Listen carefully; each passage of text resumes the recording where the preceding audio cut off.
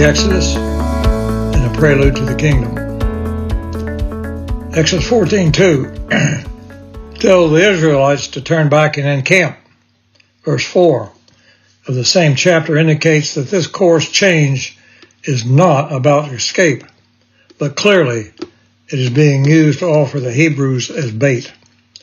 They are being put in harm's way in order for God to show his power in judging the Egyptians. The Israelites are really incidental to the main thrust of these events. So one might say that is the ancient version of "it's not about you." It is probable that many of us Christians, quite naturally, will fixate on our part of the story, when in fact we are just a prop. God will use us to bless or to curse others in the development of his plan. What is your reaction to the Israelites' response in Exodus 14:10? And there were the Egyptians marching after them. They were terrified and cried out to the Lord. It seems reasonable that if one is to cry out for help, then the Lord is the correct zip code. However, what about the terrified part? Let me suggest that most of us, facing clearly discernible impending disaster, would be terrified the same way. Or after an initial physical reaction, would the Holy Spirit bring you to an accepting peaceful state? Isaiah 41:10 states, "Fear not, for I am with you. Be not dismayed, for I am your God. I will strengthen you. I will help you. I will uphold you with my righteous right hand." By the way, the fear of being without mobile phone coverage is called nomophobia. Verse 11, they said to Moses, "Was it because there were no graves in Egypt that you brought us to the desert to die?" The Israelites have recently witnessed 10 plagues, which they were untouched. They have been freed after many years of slavery and successfully plundered the Egyptians' wealth. Are these incredible feats and blessings past of God's being forgotten? Was there an expectation that once God showed himself to be their God, there would be smooth sailing from then on?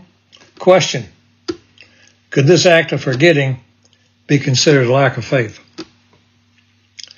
It would appear that from the time of crying out until they challenged Moses, the leadership always gets it first. That's part of the territory.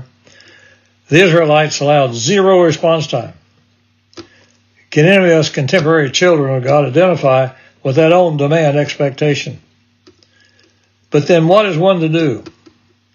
The answer given to me by a teacher of yesteryear is found in Ephesians 6:13. And after all, having done everything, stand. Also consider Proverbs 12:7. There is an enormous amount of questionable information available on the approximate location of the crossing of the sea by the Israelites. Much of it was an attempt to disprove the miraculous, but even supposing the supporting efforts were overflowing with speculation and maybes. There were two isolated information points that were interesting but irrelevant to the account in Exodus. There was a serious but ultimately failed attempt to construct a canal connecting the Red Sea and the Nile River 500 years before the desert trek by Moses. The second item was the sea crossed in Exodus is sometimes labeled the Sea of Reeds rather than the Red Sea. The most appropriate viewpoint, in my opinion, to these issues about the Red Sea or Sea of Reeds on the Israelis' crossing was told me by a pastor when living up north. The story was told to him by his seminary friend who was a youth pastor in the Midwest. One of his youth charges was a college student, college unknown, who was taking a required course in Old Testament history. The professor was not given to accepting anything that smelled like a miracle.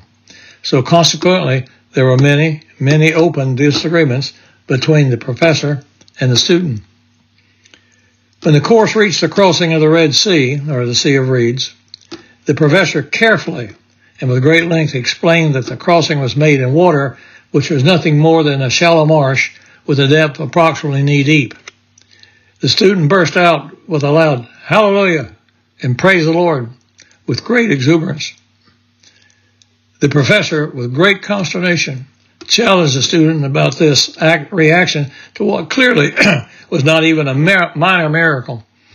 The student replied, "Oh no, it was fantastic. God drowned the whole Egyptian army and all of its horses in knee-deep water. That is one incredible miracle." Amen. Exodus 14, verse 31. Israel saw the great power that the Lord used against the Egyptians, so the people feared the Lord, and they believed in the Lord and in his servant Moses. Please note this for future events to see how long this belief persists.